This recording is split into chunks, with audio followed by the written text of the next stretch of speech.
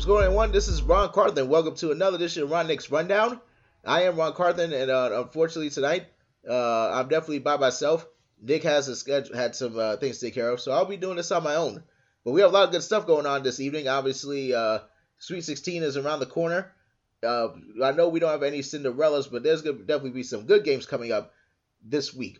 Also, we definitely have MLB season starting for sure. Go Yankees, of course. NBA playoffs are around the corner, plus a lot of crazy stuff going on. Obviously, Justin Smollett is free. That's right, he's free. I'm going to have a lot to talk about this week. So let's get ready, and let's get started.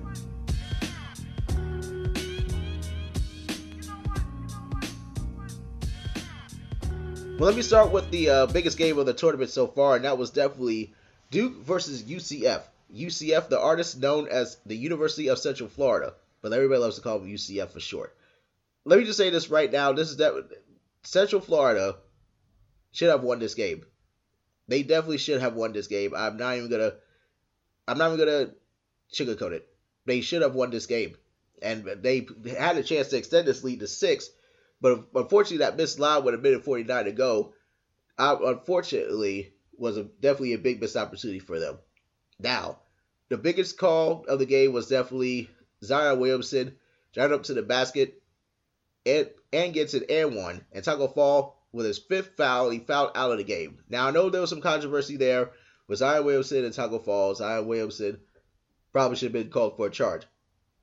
But listen, they're not going to call a charge on Zion Williamson in that situation. We all know that it wasn't going to happen. So, yes, Taco Fall, who was great in this game, unfortunately fouling out of the game. And when he was out of the court, Zion Williamson definitely took advantage of that. Zion Williamson, in my opinion, was definitely intimidated of Taco Fall. He was definitely intimidated until that last play, for sure. But let me get to this. Obviously, Zion Williamson missed the free throw, but UCF, nobody boxed out RJ Barrett. How can you not box out RJ Barrett? RJ Barrett was able to get the rebound and give Duke a 1-point lead. How do you not box out RJ Barrett? He's easily the second best player on that team, or it could be first or the best player on that team on some nights. But RJ Barrett, how can you not block that dude out is beyond me. And then, of course, Aubrey Dawkins, the son of Johnny Dawkins. What a great game he had, 32 points. I can't believe that ball did not go in. That tip in when time expired, that should have been a game winner. I couldn't believe it myself that the ball just rolled out of the rim and Duke survived. Duke survived. And they are now heading to their 25th Sweet 16 under Mike Krzyzewski. It's 27th overall in Duke history, but the 25th under Mike Krzyzewski. You think about that. That is an insane stat and amount of players. You got to give Coach K his props for that. But goodness gracious, Johnny Dawkins, who was a former assistant coach and a player for Duke University, it was just absolutely amazing how well he coached this team, and they definitely outplayed Duke. They did an amazing job against Duke, but unfortunately, your greatest effort doesn't give you a win, and that happens sometimes. It's unfortunate, but the Golden Knights, definitely an amazing job by them, but Duke moves on. And Zion Williamson has got to be pretty much the best player on the floor at this point throughout this tournament. He did drop 32 points, and he was definitely by far the best player in this game, for sure. But at this point, Duke is going to play a lot better, and they have a good one coming up against Virginia Tech in D.C. All right, guys, let me share my thoughts on the Sweet 16, what's going to start tonight and tomorrow. Definitely some big games. I know we don't have any Cinderellas, but there are going to definitely be a lot of good games tomorrow. Well, not good games tomorrow. Tonight and tomorrow. And let me start in the West region. We will start with Gonzaga and Florida State. A big rematch from last year. Florida State beat Gonzaga last year, and they definitely made it to Elite 8, but unfortunately was eliminated then. But Gonzaga did not have Killian Tilly last year, and Killian Tilly was definitely huge. It could be a huge X factor in this contest. Also, another player to watch out for is Brandon Clark, who is a junior transfer for San Jose State, leads nation in field goal percentage, and is tied for 3rd in blocks per game. And he was fantastic against Baylor. He dropped 36 points, 8 rebounds, and 5 blocks in an 83-71 win. And Gonzaga obviously has got to overcome definitely some great depth from the Seminoles, including Fianu Kiminelli and Chris Kumaji. Yes, Kiminelli, 6'10". Kumaji, 7'4". Good luck with that and that rotation. But if they force Florida State to shoot some threes, that could be a problem. Could be the biggest issue there for the Seminoles. There, they don't shoot the three ball as great as they. In my opinion, they don't shoot the ball particularly well. In my opinion, and obviously, the All-American Rue Hachimura, definitely a huge game. They definitely will need a huge game from him for the Zags. It's gonna be a great game, I think. I don't know who's gonna come out of this on top. Could be Gonzaga. I think Gonzaga is never gonna want this in a big, big way. Unfortunately, for like I said, Phil Cofer from the Seminoles will not be able to play because his father passed away. That's definitely unfortunate. But I'm really looking forward to this contest. Now, as far as Michigan and Texas Tech, the other matchup in the West region, there will definitely be a defensive battle there. And the biggest matchup in that game will be Jarrett Culver, who's the team's best scorer for the Red Raiders, against Jordan Matthews. Both players 6'6". I definitely will see how that battle will play out. It's definitely gonna be a great matchup. I don't know about great matchups. It's gonna be a defensive matchup. Maybe first team to 60 or 65 will win this game. Who knows? Now let's talk about the South region. Tennessee, to me, has not played their best ball. They're the 2 seed in this region. They'll play up first against Purdue. To me, they have not played their best basketball yet. They blew a 25-point lead. Thankfully for them, they went to overtime and did go on to win the game. And they almost lost to Iowa. Let me say that. They almost lost to Iowa. And it was definitely a very, like I said, the Hawkeyes probably should have came back and won this game. But obviously, in the next 5 minutes, it was the Vols who wanted it more. Grant Williams, Emerald Schofield, and Jordan Boone will definitely have to step it up against Purdue and figure out a way to stop Carson Edwards. Carson Edwards dropped 42 points against the defending champs, Villanova, which I don't know, we should call defending. Well, they are defending champs, but they lost a lot of talent from last year's team. At least 4 good players from last year's team. But Purdue and Tennessee will definitely be a great matchup there. In the South region, the 1 seed Virginia taking on Oregon. Oregon is the lowest seed in the Sweet 16 at number 12. Virginia, definitely, I think DeAndre Hunter and Ty Jerome is definitely going to be a big factors in this game against Oregon. I think they can actually pull this. They can definitely pull this off and avoid an upset. I definitely think for sure Tony Bennett will have a great game plan in place for the Ducks, and I expect them to move on and try to get back to the Final Four for the first time since 1984. Let's now talk about Friday's action in the East region, and we'll start with 2 seed Michigan State. They will battle 3 seed Florida State. Tom Izzo trying to go for his 8th Final Four appearance. 8th Final Four appearance, but they haven't been back in Sweet 16 in the last 3 seasons. Never thought I'd say that about Tom Izzo. And of course, Tony Bedford, who is the interim coach for LSU, the furthest interim coach to get this far since Steve Fisher in 1989 from Michigan. Now, obviously we know about Fisher's past. Obviously, Fisher's history with the Michigan Wolverines after that. But, yes, this would be a great matchup for sure. Tremont Waters, who had a huge game-winning layup against Maryland in the second round. Maryland had a great comeback effort. Probably could have won this game as well. But the Tigers definitely prevailed. Tremont Waters with the game-winning layup there. Definitely was clutch late. And, of course, he will have a big point guard matchup against Cassius Winston. And obviously, my biggest matchup for the game will be those two. And definitely the players in the front court for both LSU and Michigan State. The second game in that East region is, of course, the 1 seed Duke Blue Devils, Zion Williamson, and, of course, the cast of others. No, I'm kidding. RJ Barrett, Cam Reddish, and Trey Jones. They will definitely do battle against Virginia Tech. Virginia Tech did beat Duke in their only appearance in the regular season this year, but neither Zion Williamson or Justin Robinson played in that game. This will definitely be a huge matchup, a big game in D.C. On a neutral site, and only the 9th time ACC teams met each other in the NCAA tournament. We will definitely see how this match goes. Obviously, you have to figure out a plan to stop Zion. Good luck with that. But I think this time, I don't see Duke lose to Virginia Tech twice. I just don't.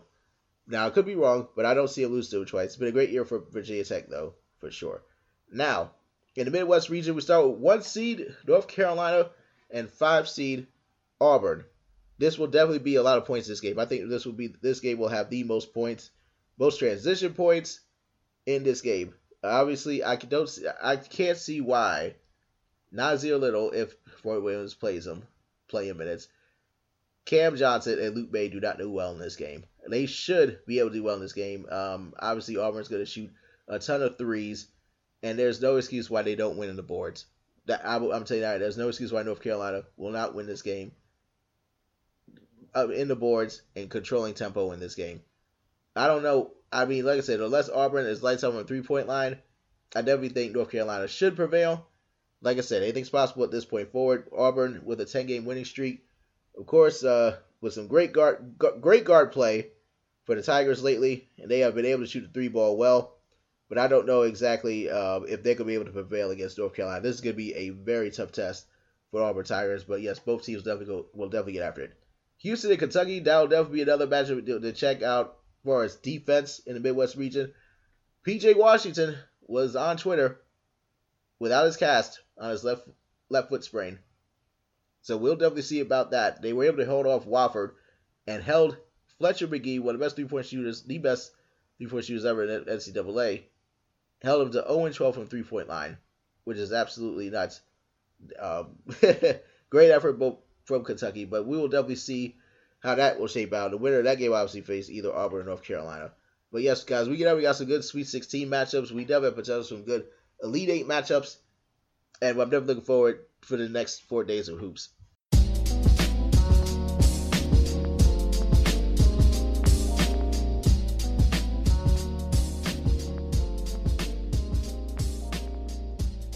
Now let's talk about a big rule change in the NFL. Yes, the NFC Championship game will Nickel Roby-Coleman should have been called for a pass interference call on Tommy Lee Lewis inside the Rams 5. It did not happen. But now this rule change is official. Both offensive and defensive pass interference calls and non-calls will be challenged this year. It definitely will be challenged. And everybody's talking about the length of the game. It will not affect the length of the game. Each team still has 2 challenges, but if anything happens, it'll be a brief review is what's going to happen. It'll just be a brief review for the refs. That could make it longer. But I don't think the length of the game is going to really affect this rule change. But this rule change was definitely needed. That particular play in the NFC Championship game. Now, granted, the Rams did come back and beat the Saints. I'm not going to take that away from them. But that definitely was a huge call that the refs should not have missed. That game it definitely changed a bit in this game. The Saints definitely, I'm not going to say they would have won or would have lost, but goodness gracious, after that play, it's like the Saints just that's all they thought about after that awful call. That's all they thought about. And yes, the refs completely blew it. You're right in front of Tommy Lewis. You're right in front of that situation. How do you miss that call? How do you miss that call? All right, that's old news as far as that game is concerned. But I think this is definitely huge for the NFL. But the teams will have to be very strategic with some of these pass interference calls. You can't call them all. You still have a couple of challenges to use. So that's going to be the biggest, definitely a huge situation there. And it's going to be very tough. I think it could be a little bit tougher than you think as far as trying to get that call right. But like I said, I'm glad they finally got this challenge taken care of. We'll see how it goes in a year. I don't think it's going to be poorly. I think it's going to be done very well. Congrats to the league, at least on that point. At least getting that right. All right, let me talk about the NBA for a second. The NBA season is right around the corner. We are 2 weeks from Saturday. 2 weeks from Saturday for the NBA playoffs to start. That's crazy to me, that how quickly this season has gone. But let's talk about a couple of things. First of all, the Western Conference. The Western Conference pretty much has their 8-team set. 3 teams have not clinched yet. But the Western Conference race is pretty much over. There's nobody close that will get to the 8th spot. The Kings are 6.5 back of the Spurs for the 8th and final playoff spot in the West. That's the closest team that can do it. Everybody else like the Timberwolves and goodness the Lakers. We're not gonna have an NBA playoffs with it. We're gonna have an NBA playoffs without LeBron James. That to me still is just mind-boggling to me. That we will not have a LeBron James in the NBA playoffs. But we're definitely gonna talk a lot more about that during our NBA playoff preview show soon. But 8 teams I'm reading you right now in the Western Conference are pretty much gonna make it. There's 5 teams who have made it, who clinched so far. The Warriors, Nuggets, Trailblazers. And speaking of Trailblazers, definitely Yusuf Nurkic, definitely definitely shout out to him. Hopefully he'll recover from that awful leg injury the other night he had against the Nets. That was definitely brutal to watch. Um, the Rockets and the Clippers, those teams clinched. All right, the Clippers, what a season they had. All the talent that they've lost, players that they traded. They lost Tobias Harris this year to a trade to Philly. But goodness, they are still in the playoffs. All the players they have lost last few years. And Doc Rivers found a way to get it done. I mean, he's definitely a candidate for Coach of the Year in my eyes. Definitely a candidate. The next three teams who haven't clinched yet, they will clinch eventually. The Jazz, the Thunder, and the Spurs. So those will definitely be the 8 teams that will play this year in the NBA playoffs. Now, like I said, everybody else in the Western Conference, they pretty much have no shot of going to the playoffs. Now, the Eastern Conference is if the teams who've clinched so far: Bucks, Raptors, 76ers, Pacers, and the Celtics. Right now, as tonight, the 6th best team in the East, the Nets, Pistons, and looking at the Magic, who beat the Heat last night. Now they have a half-game lead over the Heat. And the Hornets, they're right there at a game and a half back. So the 8th seed, at least in the Eastern Conference, will be entertaining to watch. Now, a team that I'm very concerned with in the heading to the NBA playoffs are the Celtics. 1 minute they're doing well, and now all of a sudden, I mean, I thought things were getting a little bit better with Kyrie Irving and the Celtics, but now all of a sudden they have they had a 4-game losing streak before beating a bad team, the Cavs, last night. Sometimes beating a bad team can cure all. But goodness gracious, that game against the Hornets, they had an 18-point lead in the fourth quarter, and then they allowed a 30-5 run. And then the following day, they get blown out by the Spurs. That type of stuff is very concerning to me for the Celtics heading into the playoffs. The Celtics, quite honestly, should have been the best team this year. But something's not right. Something is absolutely not right. I'm saying right now, Kyrie Irving should. I mean, everybody's had their issues. I mean, I know LeBron had some of his issues with the Lakers during the whole trade talks with Anthony Davis, but Kyrie Irving not making this work for the Celtics is just flat out inexcusable. You have a good team. And even if you plan on leaving next year, you've got to at least make it work, or owe it to your teammates to at least make it work one more year. It makes no sense to me how his leadership skills to me his leadership skills are just not that great. They're not. And the Celtics definitely deserve better. I think that, like I said, this year I think this is it for Kyrie Irving.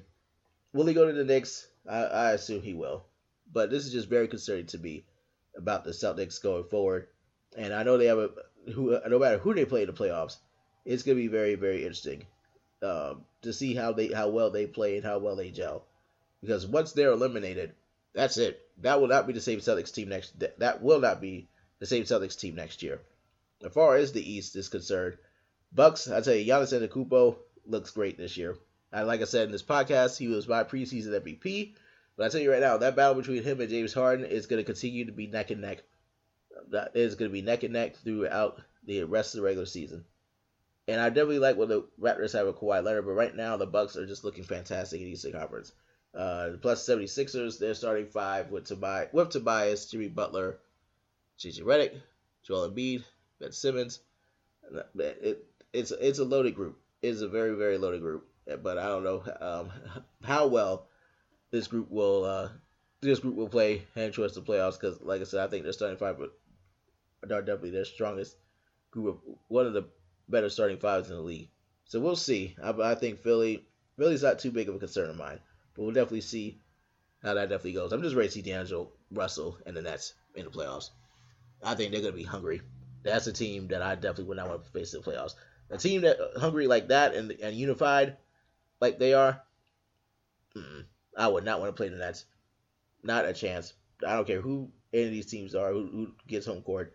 I'll be nervous to play the Nets right now. My last topic of the night is definitely news related. Definitely, I think more of a triumph, to be honest with you. Jussie Smollett, of course, the Empire star, got his charges, all 16 counts of his charges of a false report dropped. His record is clean.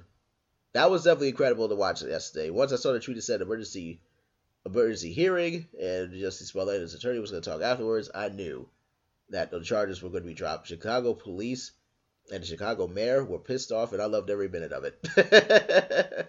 I loved every minute to see them fail in this situation. Matter of fact, they put way too much energy on Jussie Smollett. They have other major concerns in that city that they need to worry about other than a celebrity leaving the courtroom without handcuffs and going home a free man.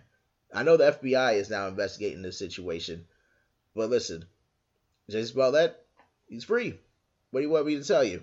Now, I was one of those people, I'll admit at first, I thought he did lie at first. I'm not going to lie, but once there was 16 counts involved in this situation, no.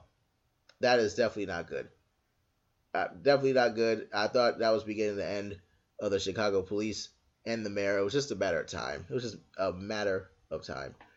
Will we know if it was ever a hoax? If this was a hoax hate crime or not? We probably will never know. But there was something there, obviously, that had the prosecutor decided to drop the charges. So we'll definitely see. It's going to be interesting what happens. I know, like I said, the FBI is going to be investigating them. So this isn't quite over yet. But I will say this: at least it was good to see. I don't know why I should have been as happy to see to see the police and Rahm Emanuel upset over Jussie Smollett leaving the courtroom a free man. I'm not gonna lie, I laughed. I didn't laugh, but it put a smile on my face because they have other things that they need to worry about. They need to put more effort into protecting people in that city. And there's enough shootings going around there, and they need to try to figure out a way to improve their community. Well, thank you all for listening to the show again today. Definitely my first solo show completely by myself, no guest. Hopefully it was good. Hopefully it was good. I'm not gonna lie to you. Hopefully it was good for all of you. It was definitely, like I said, I'm up late doing this, and I definitely want to thank you guys for listening. Nick will definitely be back with me, hopefully the next episode when we get ready to talk about the Final Four. And obviously, WrestleMania weekend around the corner. And all the baseball fans enjoy MLB tomorrow. I'm definitely looking forward to see the Yankees, of course, start their season of comeback. Hopefully, they will win the World Series this year. It's going to be tough, though, for the Red Sox and the Astros around. And obviously, Bryce Harper to the Phillies, definitely huge. And obviously, Mike Trout, man, $430 million for 12 years. And Bryce Harper, 13 years, $330 million. Goodness, I should have played baseball. But anyway, I'm going to let y'all go ahead and get going. And look here, some of you, I would just say this one more time. Us was a good movie. Us was a very good movie. I definitely agree with the critics on that one. I know some people were confused by it. But me personally, I thought it was a very well written movie. And I thought Jordan Peele did an amazing job. Over $70 million made this weekend. Congrats to him. But thank you all for listening to Ron Nick's Rundown. Can't wait for y'all to listen to it next time.